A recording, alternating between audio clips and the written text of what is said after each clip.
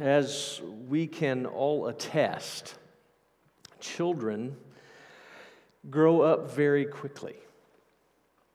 It doesn't seem possible to me that Meredith is 2 already. Blythe and Hannah and Wesley will all join her in less than a couple of months. Julian just had his first birthday. Winter will join him next month, and soon, not long after him, in February, Calvin joins that year-old club.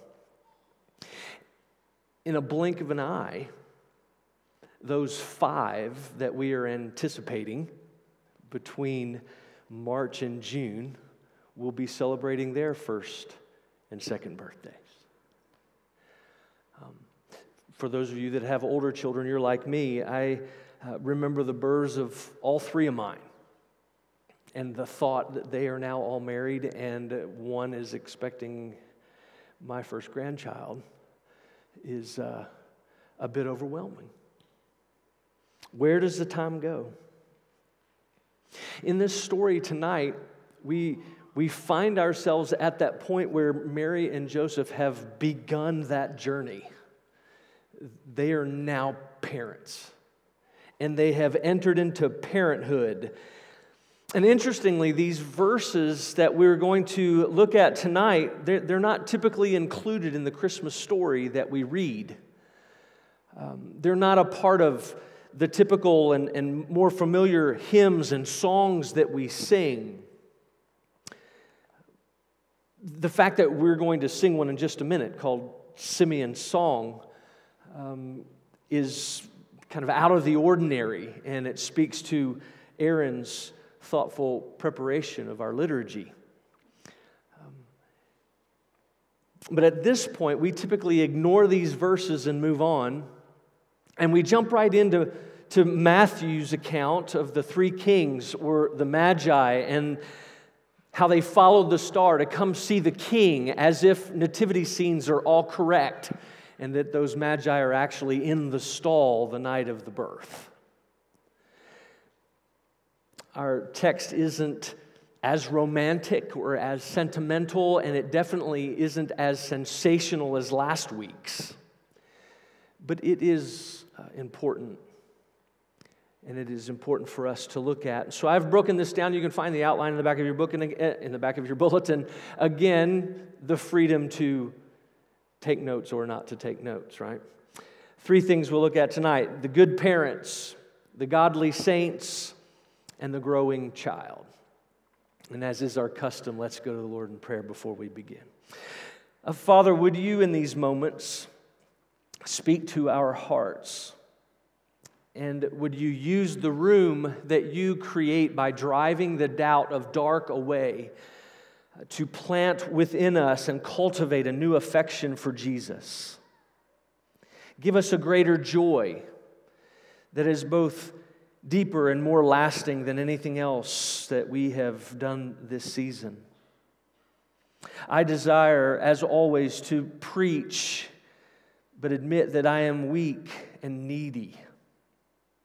I need your support and comfort and strength and holiness and equipping that I might be a pure channel of your grace. So would you help me in these moments to not treat excellent matter in a defective way or to bear a broken testimony to so worthy a Redeemer. And I pray these things for the sake of Christ and His church. Amen and amen. Well, let's begin here in Luke 2 with the good parents. And I say good parents, and I know you know this, but I say good parents because they desire to follow and please the Lord. And we know from the text that that is true for a couple of reasons. First, notice in verse 21 that it tells us that they named their baby Jesus, the name given by the angel before he was conceived in the womb. They honored and feared the Lord just like Zechariah did. Their desire was to please Him and to serve Him. And so naming the child Jesus gave evidence of their faith and trust in the Lord and His Word. But notice too in verses 21 to 24, They tell us that they desired to follow and please the Lord through keeping of the law. If you'll remember from our study of Leviticus, and if you haven't had the chance to go through that, I strongly encourage that. You can find that online. But in that study, you'll remember that chapters 11 through 15 focused on the purity laws, and chapter 12 in particular focused on the purification after childbirth. And so these childbirth laws, just to help us a little bit, reminded the people that the creation mandate to be fruitful and multiply, that was a blessing, was now affected by the curse. And so at this point, there was pain in the midst of joy. And one of the ways that they drove that point home was, for a time after childbirth, the young woman would have to be off limits. In other words, symbolically, they would separate the young mother, not only from the Lord, but from their families as well as the community as a whole. And so for the last 40 days, that's been the situation that Mary has been in. She has been separated, and no one has been with her and been in contact with her. I'll kind of explain in a minute that I think that Joseph was probably there. But anyway, fortunately, through those purification rituals, there was a way of return. There was a way of approaching the Lord. There was a means by which restoration could take place. But the rituals had to be followed. And that's what we find Mary and Joseph doing. If they hadn't followed through with those rituals, she could have been cut off permanently. And this is where I wanted to add something. In verse 22, you'll notice it says their purification. And I believe Luke is referring to both of them because we have to remember the context where they were. They were out of town. They didn't know anybody. And they were in an animal stall. So more than likely, Joseph had had contact with Mary, and because he had had contact with someone who was unclean, he himself was unclean and needed cleansing as well. But for the sake of, as we're looking here, Mary for sure was unclean and had been declared so. So on the 8th day, as the law required, they brought Jesus to be circumcised. As a part of this, again, you can go back to Leviticus 12, but the child would be brought to be circumcised and to receive the sign of the covenant that God had made with Abraham, and we read about that in Genesis 12, 15, and 17, but particularly in Genesis 17.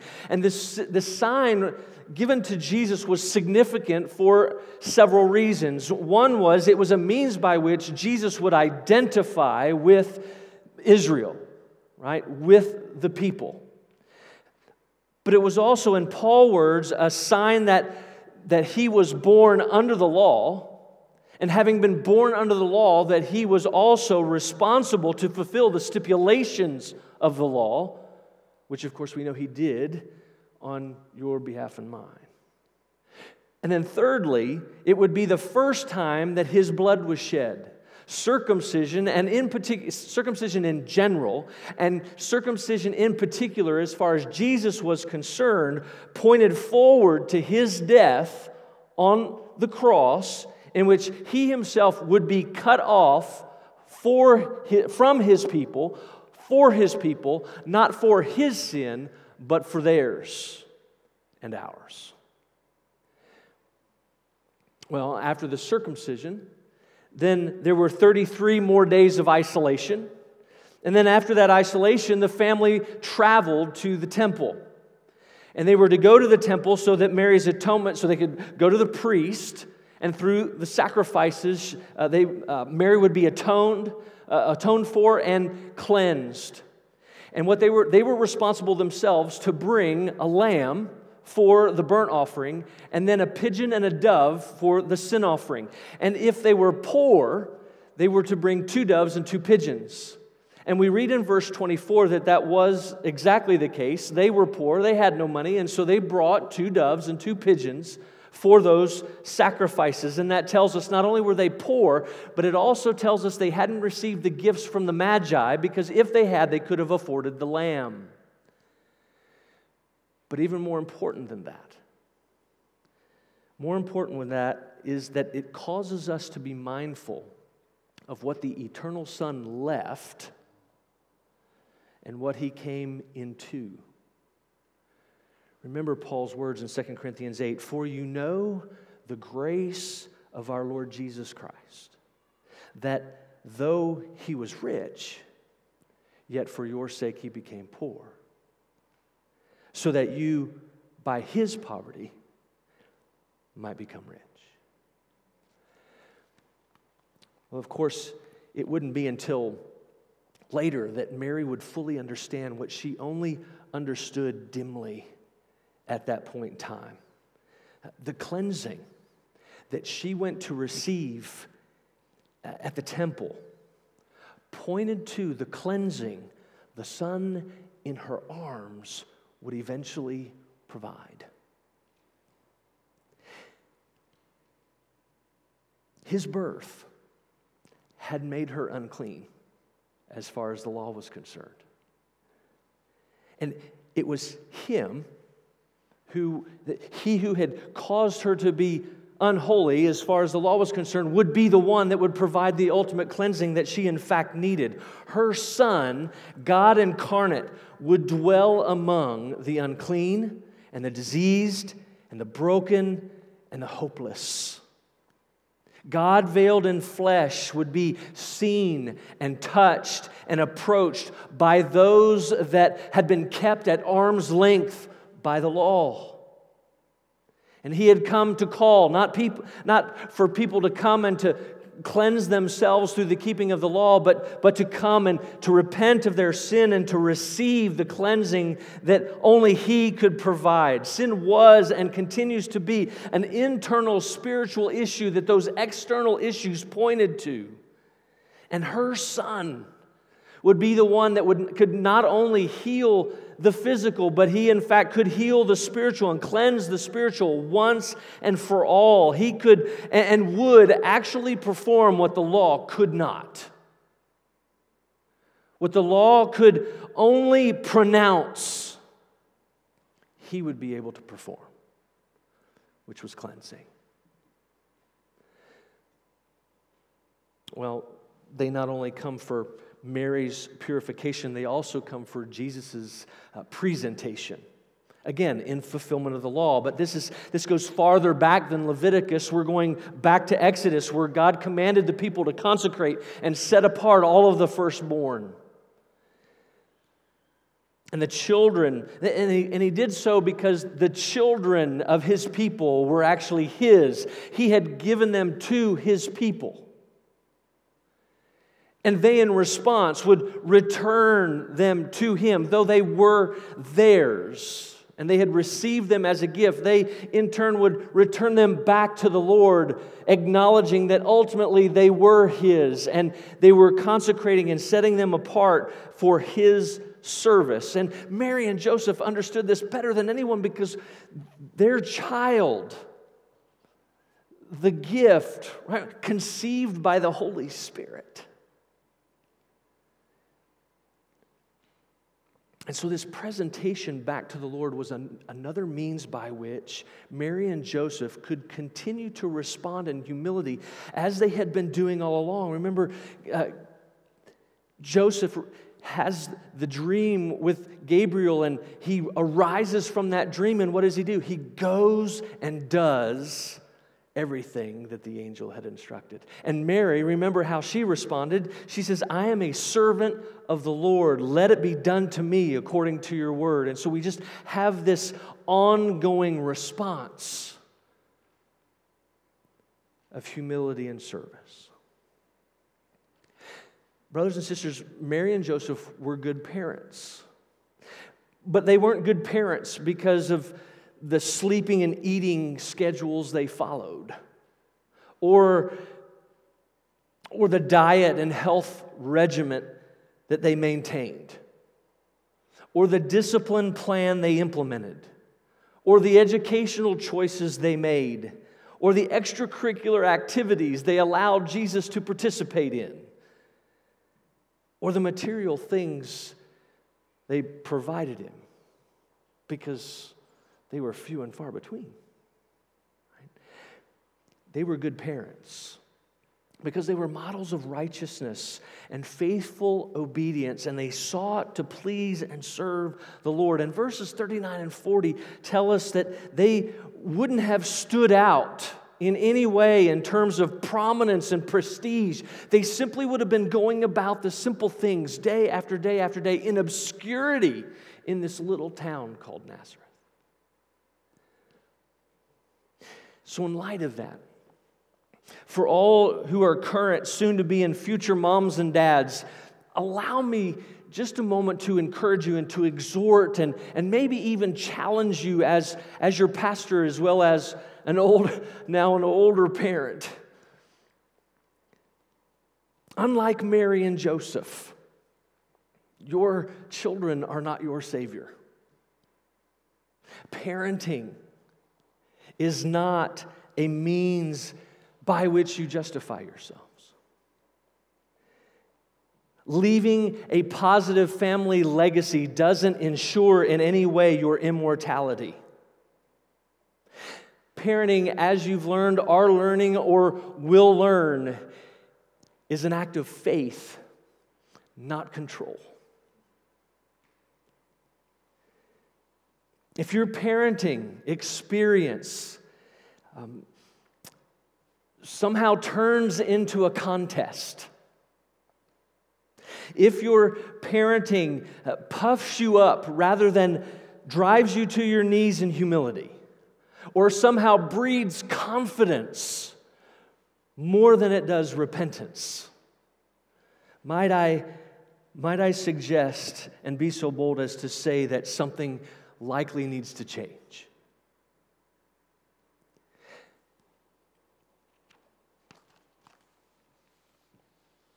And let me encourage you to present your children to the Lord, to initiate them into the covenant community by giving them the sign and seal of the covenant, which is baptism. Pray for them. Catechize them in the truth through singing and teaching of the Scriptures. Lead them to embrace by faith the gospel to which their baptism points. Encourage them to discern the body and blood of the Lord Jesus Christ and to come to the table.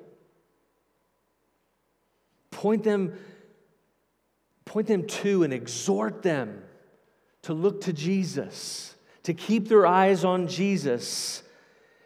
Encourage them to rest and strive as they seek to live lives worthy of their calling. And then you as parents model lives of righteousness and forgiveness and repentance and grace and trust in an all-sufficient Christ and an all-sufficient Word of God. And then as you do,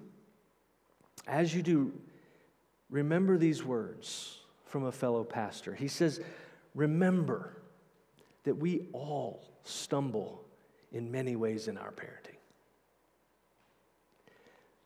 Yet, it is the nature of God to deal graciously with us, even parents who sin. There is no failing in our parenting life that Christ cannot and has not overcome if we will confess and repent of those sins and seek righteousness in Christ alone. May that be so. Well, Mary and Joseph, we move from good parents to godly saints. And Mary and Joseph had entered the temple. They entered the temple court, and they were greeted by two godly saints.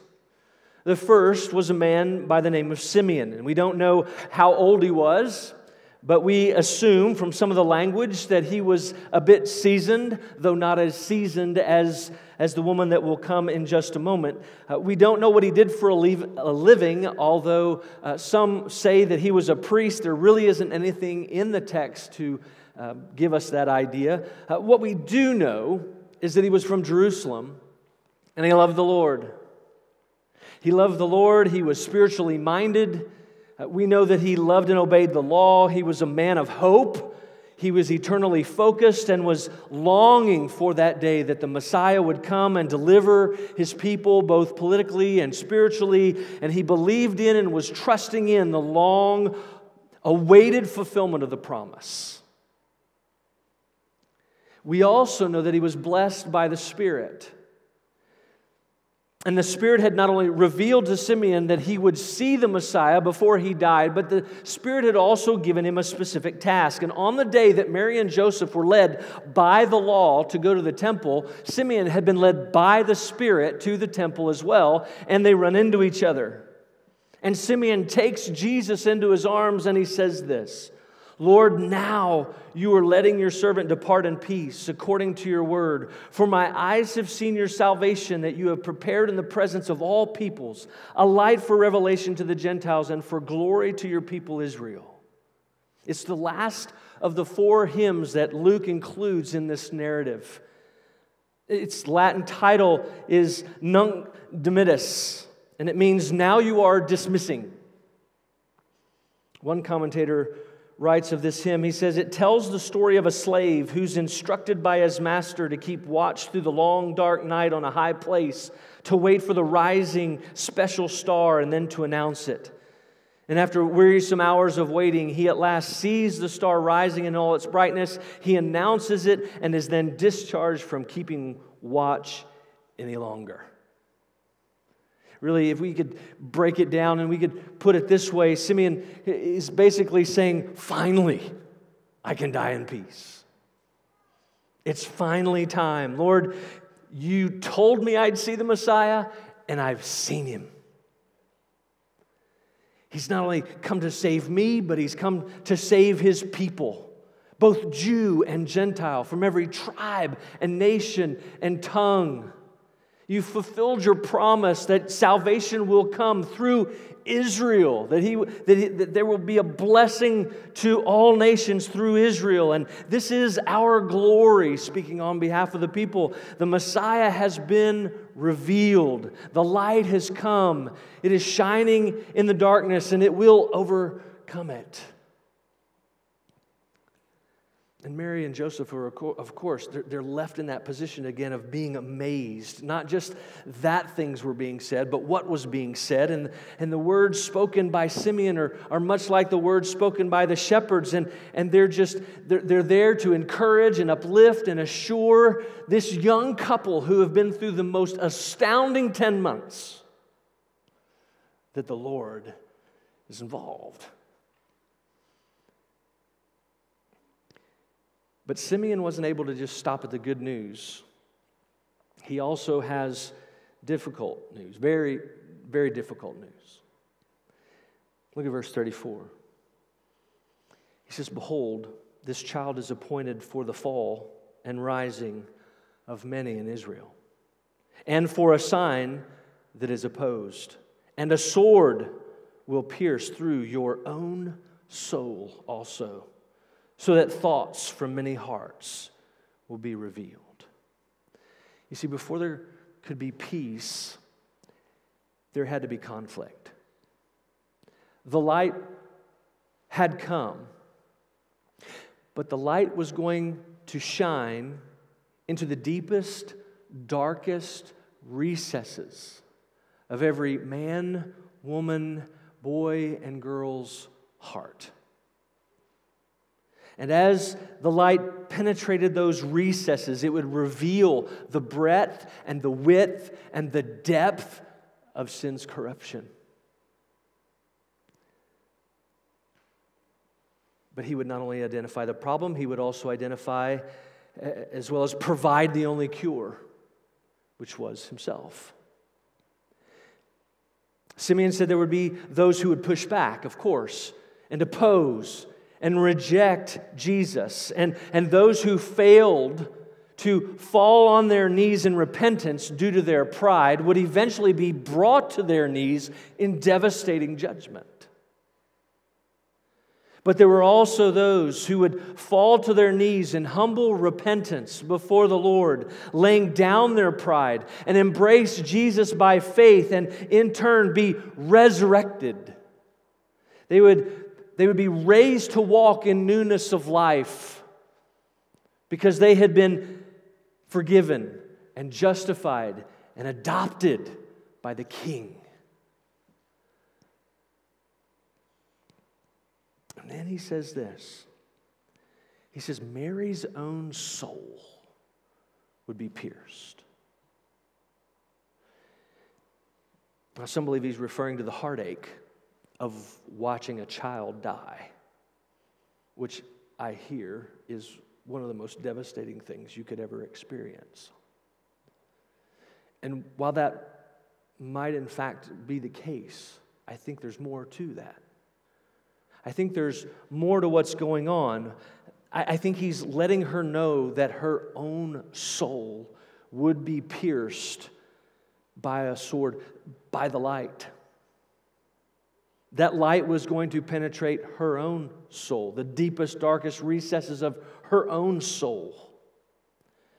She would be confronted with the corruption of her own sin. She would not be immune.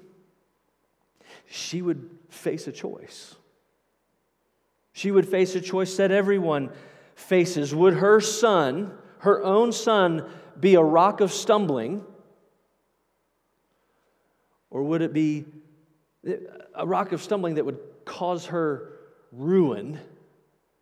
The language there. Or would he be a cornerstone upon which she would be resurrected? And brothers and sisters, that's a choice everyone has to make. Everyone in this room has to make it. No one is immune. This baby whose birthday we celebrated on Friday, who has come to bring peace, has brought that peace through unavoidable conflict. And the question we all have to ask is, have I been brought low? Have we recognized the devastating nature of our sin? Have we been willing to take the time to allow the light, allow the Word of God to penetrate those inner recesses of our heart? And then have we looked to Christ? Are we resting in His life, death, and resurrection? We sang last week, He was born to raise the sons of earth. He was born to give us second birth. He is the only one who can raise us up. We cannot do that ourselves. And so we must ask, is He a stumbling block upon which we will come to ruin, or is He a cornerstone upon which we will be resurrected? Well, the second godly saint was a prophetess named Anna. She had married young, had only been married 7 years before her husband passed away, and she remained unmarried. And while she was in her, what is believed to be her second century of living, she continued to spend day after day after day in the temple, praying, fasting, talking to others about the Lord. And on this particular day, the opportunity He provided was for her to see the one she too had been longing for, the one she too had been waiting for, the one she was resting in. He was here. And of course, she comes over. I picture this, and we don't know, I picture this being while Simeon's still standing there, right? We're gathering a crowd, and so now she's there, and she begins praying and praising and thanking God. And then she begins talking to those who are standing around in the temple courts, talking about who He is. You need to come see this. It's the Messiah. He's the one we've been waiting for.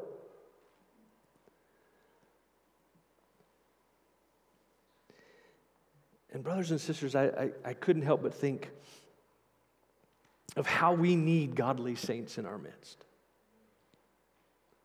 Godly saints, both men and women of all ages, but particularly older, seasoned saints who have the wisdom and in some cases bear the scars of lives lived in faith through ups and downs and joys and sorrows and successes and failures and profits and loss and pleasure and pain.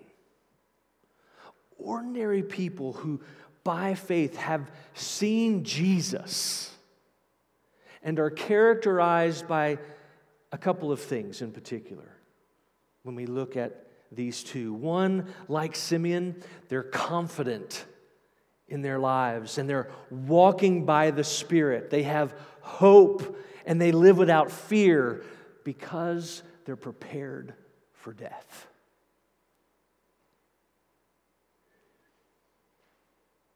In Paul's words, they are always of good courage. They know that while they are at home in the body, they are away from the Lord, for they walk by faith, not by sight. But they are of good courage, and they would rather be away from the body and at home with the Lord. So whether they are at home or away, they make it their aim to please Him. And we need that. We need to see that in our midst. And two, the other characteristic, like Anna, they're committed to ministry in our midst. Faithful to pray for us. Faithful to serve us. Faithful to bring the gospel and the word of God to bear in those situations that they have already experienced and that we're walking into.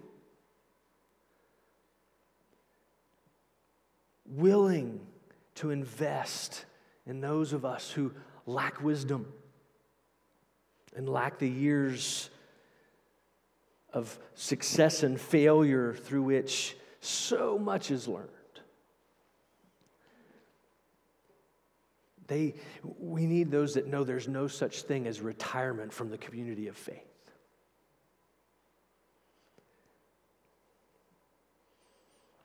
Well, that brings us to the growing child.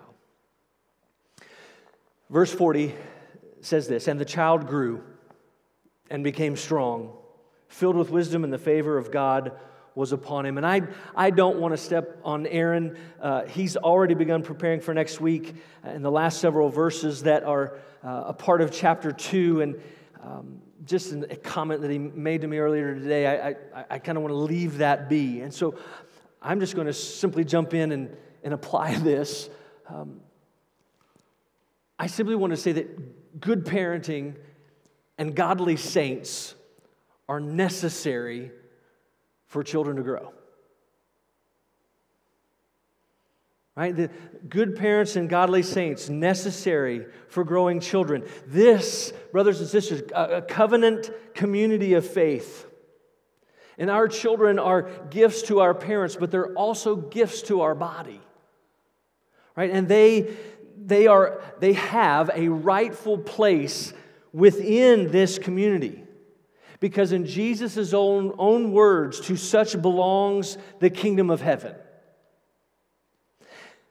They are therefore entitled, as our children, to all the privileges of covenant community.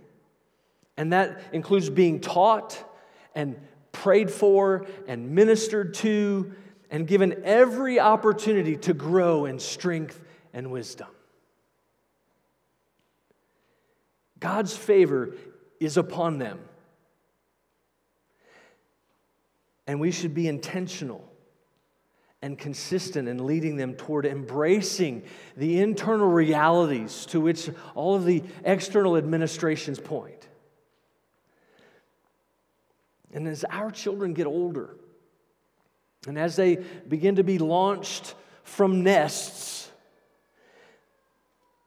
I would pray that we would be able to look at them, all of us be able to look at them and just pull one of them aside as they're going and to say in Paul's words, "But as for you, continue in what you have learned and have firmly believed, knowing from whom you learned it, and how from childhood you have been acquainted with the sacred writings, which are able to make you wise for salvation through faith in Christ Jesus.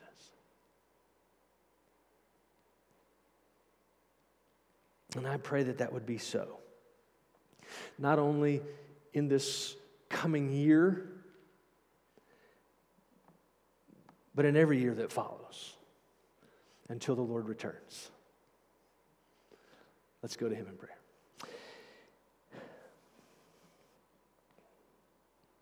Well, Father, by your Spirit and grace, would you now enable us to receive the word with faith and love, lay it up in our hearts, and practice it in our lives. For your glory, for our good, and for the sake of Christ and His church. And it's in His name that I pray. Amen.